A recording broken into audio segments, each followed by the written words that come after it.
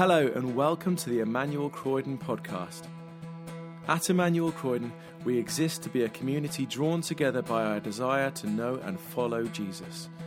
We long to become disciples of Jesus who are equipped to serve him in the whole of life, transforming families, communities and workplaces as we love God with heart, mind, soul and strength.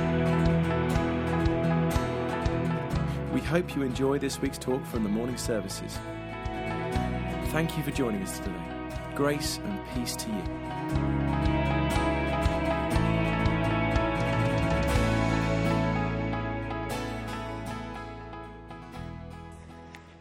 Therefore, since we have been justified through faith, we have peace with God through our Lord Jesus Christ, through whom we have gained access by faith into this grace in which we now stand.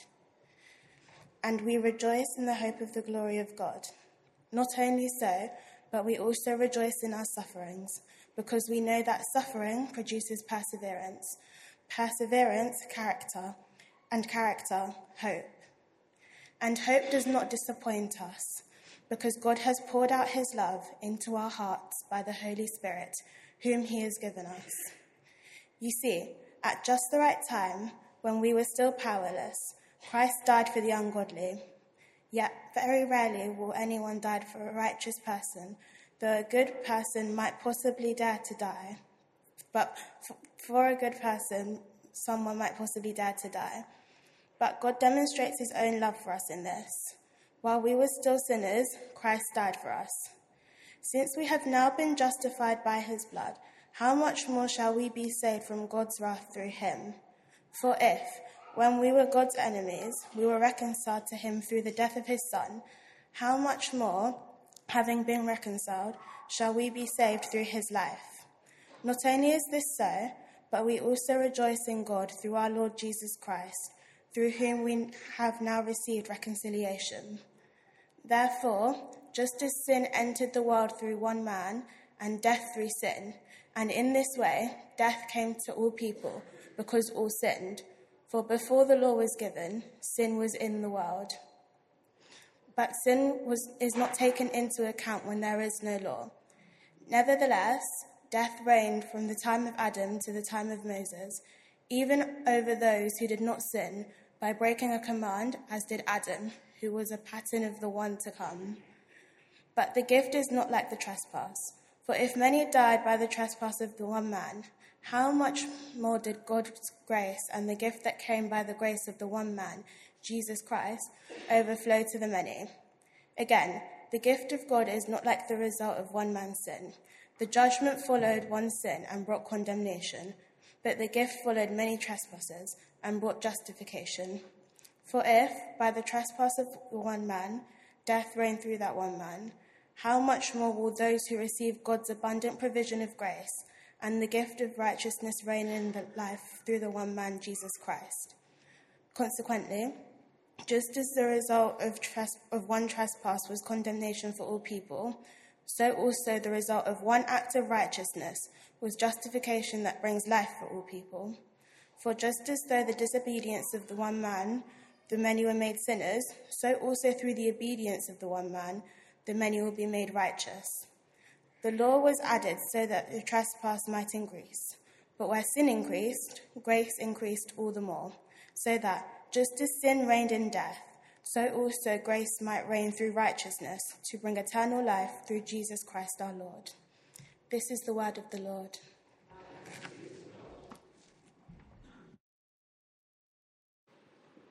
Thank you so much, Dara. That was beautifully read. Well, a good morning to you again, and a very warm welcome and a happy new year to you if I haven't greeted you in that way yet. Let's just take a moment to pray and ask for the Lord to speak to us as we come to his word and see what it has to say to us. Heavenly Father, we come to you as limited beings with minds that cannot fully grasp you, and also hearts that often turn away from you. But we also come to you as your children, expectant that you, our loving Heavenly Father, long to give good gifts to us, to reveal yourself to us, and to make yourself known. Lord, this morning, open our eyes that we would see wonderful things in your word, in the scriptures, through Jesus Christ. Amen. Just over 250 years ago, in the final weeks of December 1772, the Reverend John Newton was in the attic study of his vicarage in Olney, Buckinghamshire. And he was preparing a sermon for the new year in the Church of St. Peter and St. Paul. And Newton, you may know, was not only a preacher and a pastor, he was also a hymn writer. And on this occasion, he decided he was going to write a hymn for his congregation to sing that went together with his sermon. Amazing skill. Now, the song that he wrote, the hymn that he wrote on that occasion, is the one that we now know by the title, Amazing Grace. Newton himself had led a dangerous and colourful life. He had been first a seaman, and then later, more comfortably, he was a slave trader. But beginning with a dramatic near sinking in a storm at sea, where he prayed to God to save him, his life began to change. And he actually eventually, as you may know, became an abolitionist, pressing for the abolition of slavery, and he also became a minister. And here are the words of that song, you know them well. Amazing grace, how sweet the sound that saved a wretch like me. I once was lost, but now am found, was blind, but now I see. Now, Newton and hundreds of millions before and after him have since discovered the same thing. Something utterly life-transforming. Something that does for your spiritual senses the same kind of thing that a breathtaking view does, or being in a vast and beautiful building does, or looking at someone or something that you really love. Those kind of things that make you go, wow, that's amazing. Grace does that. And grace is what I'd like to consider with you this morning. Now, grace can mean many things. It can mean many things in the English language. Even within the Bible, it means many things. Sometimes it's just a general term, talking about God's general, undeserved favor towards us. But when I say grace here, I mean it in the specific biblical way that John Newton meant it in his song, Amazing Grace. Specifically, the undeserved favor of forgiveness that God has shown and achieved for those who put their faith in Jesus Christ through his death. Now, as I'm speaking to you this morning, I realize there's going to be people in here for whom that grace, if you know it at all, is frankly something distant or vague or a memory that you struggle to access now. Equally, I'm sure there are people here this morning for whom that grace is so vivid and live and so precious. Either way, I pray that what we spend some time thinking about this morning, each one of us will rediscover or discover for the first time something that changes our lives in that grace. One more word on why we're doing this. We're actually going to spend 4 weeks thinking about grace at the beginning of this year, a whole sermon series. And it's going to be the focus not just for the beginning of the year, but actually for the whole year. If you've been really observant, you will have seen our verse for the year up on the board on the way out there. We'll share that a little bit later on. And it's all about the grace of God. And the reason that we're beginning the year for this is manifold, actually. Firstly, as a church, we never want to be far away from talking about grace. Grace should be right in the crosshairs of our ambitions as a church. The early church leader, Paul, said goodbye for the last time to a church plant that he has set up in Ephesus. And he said this to them. He said, I consider my life worth nothing to me. My only aim is to finish the race and complete the task the Lord has given me. Now, what is this task? What did he think of his task? He said this, the task of testifying to the good news of God's grace. And we could do a lot worse than have the same ambition ourselves. Individually, collectively. Hi, I'm Sarah. My great ambition is to testify to the good news of God's grace. My name is Stephen. My ambition is to testify to the amazing good news of God's grace. We're Emmanuel Church Croydon. We are known because we want to testify to the good news of God's grace. So it's a great ambition for any church at any time to be all about grace. And secondly, I want to start the year talking about grace because I think that grace is the grounds and the engine for the whole of the Christian life. So often we think about God's grace, receiving forgiveness. It's like the doorway or the entry ticket, the thing you put in your back pocket, and then you sort of carry on, move on to other things. But I believe grace is the well, the inexhaustible well that sustains everything we do as believers. And conversely, without an ongoing revelation of grace, without a sense of that being alive for us, I think any Christian quickly shrivels up. So, here we go. Grace. What is so amazing about grace? What is so amazing about grace? It seemed obvious to John Newton. What about you? Well, there's a lot more to say than I can cover in these few verses that we've heard. But let me just pick out 3 phrases, one big, 2 small, that follow on from the first one. And hopefully they will help focus our minds. And the first one is this: stand in the grace of God. If you've got the Bible there, you might want to look it up in a physical Bible. It's in the pew there, or turn it up on your phone, or it'll be on the screen as well. Romans chapter 5, verse 1 says this: therefore, since we have been justified through faith, we have peace with God through our Lord Jesus Christ, through whom we have gained access by faith into this grace in which we now stand. This grace in which we now stand. We stand in the grace of God. The first way I'd like you to understand grace this morning is as somewhere where you can stand. You can stand in the grace of God. Now, this would have made a bit more sense to Paul's original listeners, perhaps, than it immediately does to us. They knew all about the temple. And he's talking in terms of the temple here. God dwelt in the temple, and to stand before him was a great human longing.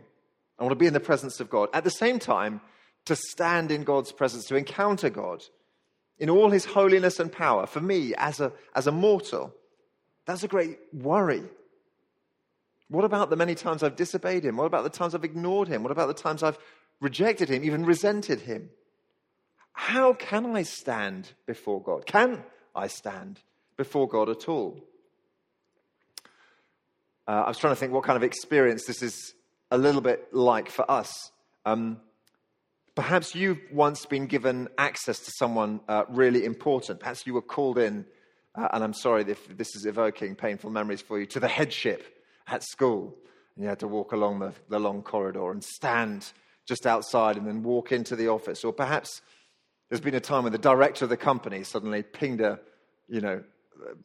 appointment into your diary and said, come and see me in the office. Or perhaps you've been called up to see some high-ranking official or even royalty. And someone said, you can come in now. And you walked in and you wondered, what's their attitude going to be towards you? How am I going to be received? What's my standing here? Now, take that thought, and I want you to imagine an audience with God. Okay? God we're talking about now. This is not an elevated mortal. Okay? This is the one who created you, the master of all time and space, the one who one day you are going to encounter God. There's the throne room. You may come in now. What's that going to feel like? How will he receive you? Well, this is what Paul wanted to say to these early Christians, and this is absolutely amazing. It's absolutely amazing. He said, you stand in the grace of God. There is like a bubble of safety and acceptance that surrounds you, that when you go into that throne room, you are in God's favor. Or imagine this, perhaps it's like in the presence of God, that there's a special spot on the floor. And it says, it's got your name on it. And it says, I, God, am for you. There's a little, come in, Stu. Go and stand on the spot that says, I, God, am for you, Stu. And you get to stand there. I, God, am for you, Natasha. I, God, am for you, Richard. Supply your name. I, God, am for you, Anne. Or how do you imagine the face of God? Have you ever even thought about this? What would it be like to look right into the eyes of the Almighty? What emotion, what attitude would you see there? Disdain? Sympathy? Disapproval? Tolerance? Compassion? Well, every Christian can say this very confidently. I am going to look the Lord in the eye, straight in the eye, and I will see grace. I will see undeserved favor flowing from him to me because of Jesus. I will stand in the grace of God. Now, I'm going to think a little bit more in just a moment about what all this means for us today. But first, I think it's important to ask how. The Apostle Paul was writing to Christians in Rome, and he wrote a pretty long letter. And I take it he didn't do just so to kind of entertain himself. He thought there's some really important things, there's some mechanics of how this all works, that the Christians in Rome, they need to understand, they need to grasp this. And we're going to look at just some of that. And the first one of how grace works is that we are justified, not condemned. We are justified, not condemned. Romans chapter 5, verse 1 says, we have been justified through faith. Now, this is not a word that we often use in this sense at all. Justified here means to be made righteous, to be put in the right with God. Or as one teacher memorably put it to me, to be justified means it's just as if I'd never sinned. Now, that is good news. And the reason it's good news to hear about that is because by nature, that's not where we stand. Paul actually says by nature, we should be condemned. And he says that in verse 18, consequently, just as one trespass resulted in condemnation for all people, so also one righteous act resulted in justification and life for all people. Now, what he's talking about here, this one trespass, he's talking about the Garden of Eden, what Adam did in the Garden of Eden. And he's saying, look, what happened in the Garden of Eden is basically a picture of what we're all like. So the Lord has given us this world and all the good things in it, and he's told us how to live, and he's given us his law. But just like Adam, when he eats the fruit in the garden, we trespass that law. We see the boundary and we go, actually, I think it'll be fine over here. It's going to work out really. God doesn't really understand. Over here is definitely good. Just watch. And just as Adam's sin resulted in his condemnation, actually, God gave him a curse. He banished him from the garden. So, ultimately, our sin should result in the same. God should condemn us eternally. Now, let me say, if you're a 21st century Westerner, which is probably most of us, you're going to find that very hard to take as an idea. By the way, if we'd been born at any other time in the last 10,000 years, we probably wouldn't find it quite so difficult. This is a particular problem for us in our day. Judgment is really hard for us to stomach. But that is the consistent picture across the scripture. We have a God of love and a God of judgment. And in fact, grace is the solution to the problem of judgment. To put it another way, without judgment, grace is a solution to a problem that we don't actually have. So a key part of understanding the good news here is to understand that we deserve condemnation. We deserve God's condemnation. Left alone, but we're not left alone. Paul goes on to say, verse 19, for just as through the disobedience of the one man, the many were made sinners, so also through the obedience of the one man, he's talking about the obedience of Jesus Christ, the many will be made righteous. So when I put my faith in Christ, I was made righteous. And the same is true for you. Now, that doesn't mean that I immediately became all sweetness and light. You just ask anyone in my family, they'll tell you it's absolutely not the case. My status before God, though, the way that God sees me changes. I've been connected to Christ by faith, and what was previously only his now becomes mine. So God looks at me. He doesn't treat me according to my record. my disobedience, he treats me according to Christ's obedience. He looks at me and he says, John, it looks like you've had an absolutely wonderful, perfect life. Of course I haven't. But he's given me Christ's status. Now, I wonder if you know that grace. I wonder if you know that grace of being justified. I'm going to guess there's some people in this room who have never, ever really thought about it like that. That's a completely new idea. And if that's you, come and join us on our Hope Explored course to explore it further. Come and speak to me afterwards. I'd love to do that. Because it is very, very unlike what humans do, isn't it? We humans don't generally operate by grace. We do the opposite. We store up condemnation for people. Yeah? The people who do us wrong, we're like, no, that's one. And then we wait for the next one, don't we? We write people off. We gleefully direct phrases like, serves you right, at the bullies and the bad drivers. But God offers grace. Grace, not to the deserving, grace to the undeserving. Verses 6 and 7, they are just amazing. They're just, for those days when you wake up and you think, oh, my life is a wreck, I'm a mess. This is just glorious. Verse 6, at just the right time, when we were still powerless, Christ died for the ungodly. Very rarely will anyone die for a righteous person, though for a good person someone might possibly dare to die. But God demonstrates his own love for us in this: while we were still sinners, Christ died for us. Have you ever had that thought? Perhaps, I wonder whether did Christ really die for me? I mean, perhaps I'm not good enough. Perhaps I don't really make the grade. If you're a sinner, you fit the category. Brilliant. Anyone. Christ died for sinners. So we're justified, not condemned. Second, more briefly, peace, not enmity, or peace, not enemies. Peace, not enemies. And I'm going to read verse 1 again because it's got this right in it. It says, therefore, since we have been justified through faith, we have peace with God through our Lord Jesus Christ. Peace with God. I wonder if you've ever had a precious relationship break down. It's been pretty painful watching in the news, hasn't it? One particular group of brothers break down.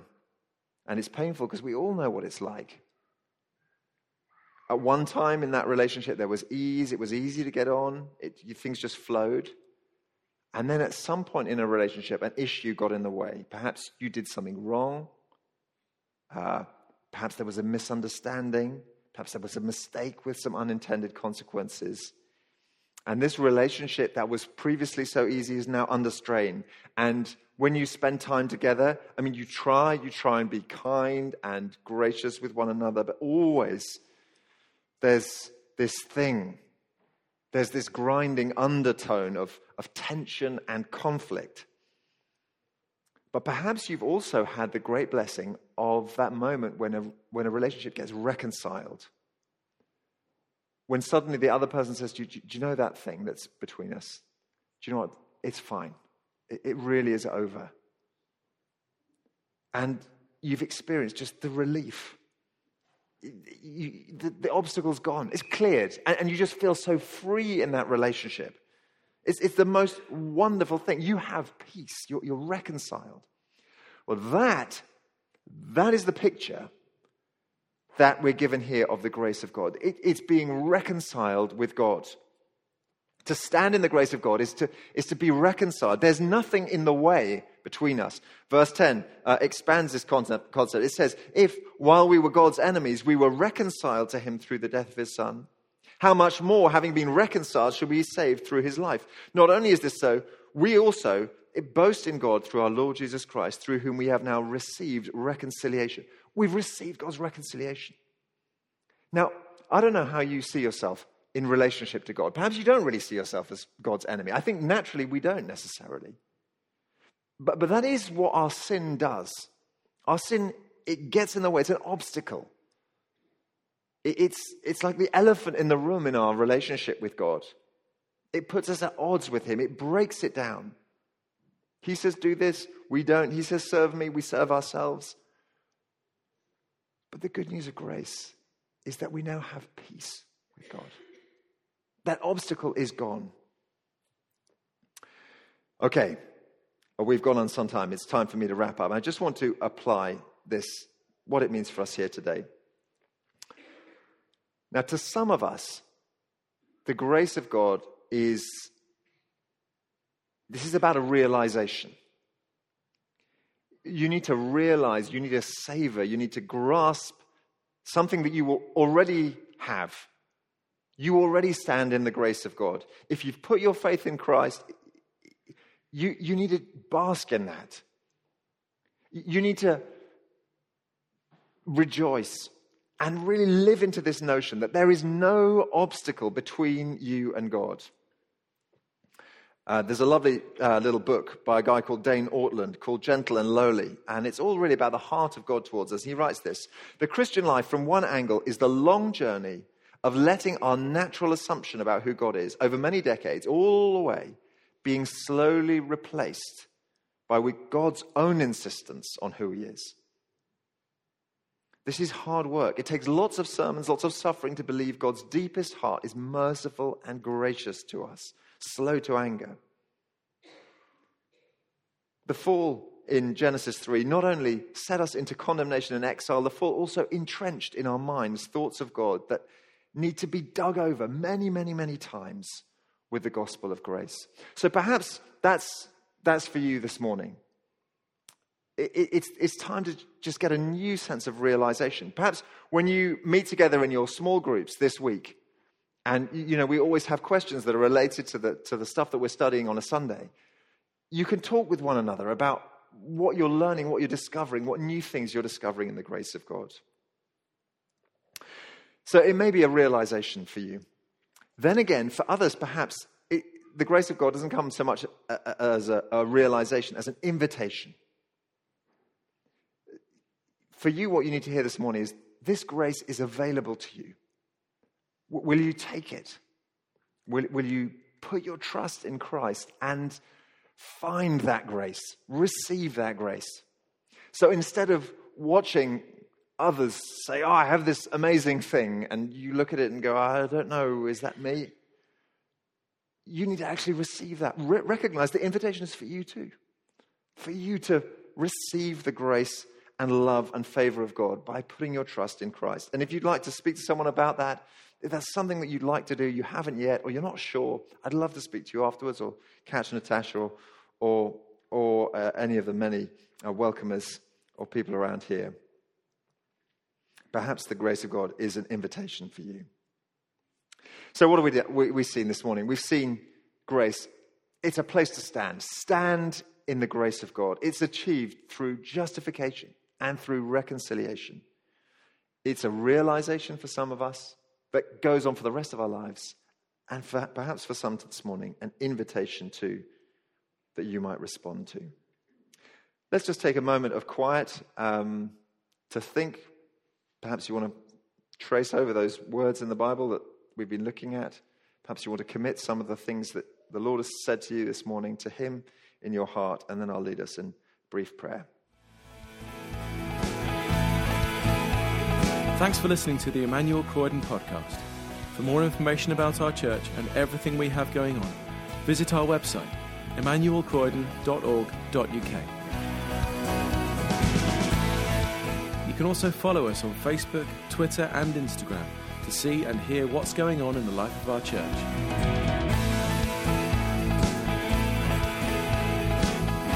God bless you and have a wonderful week.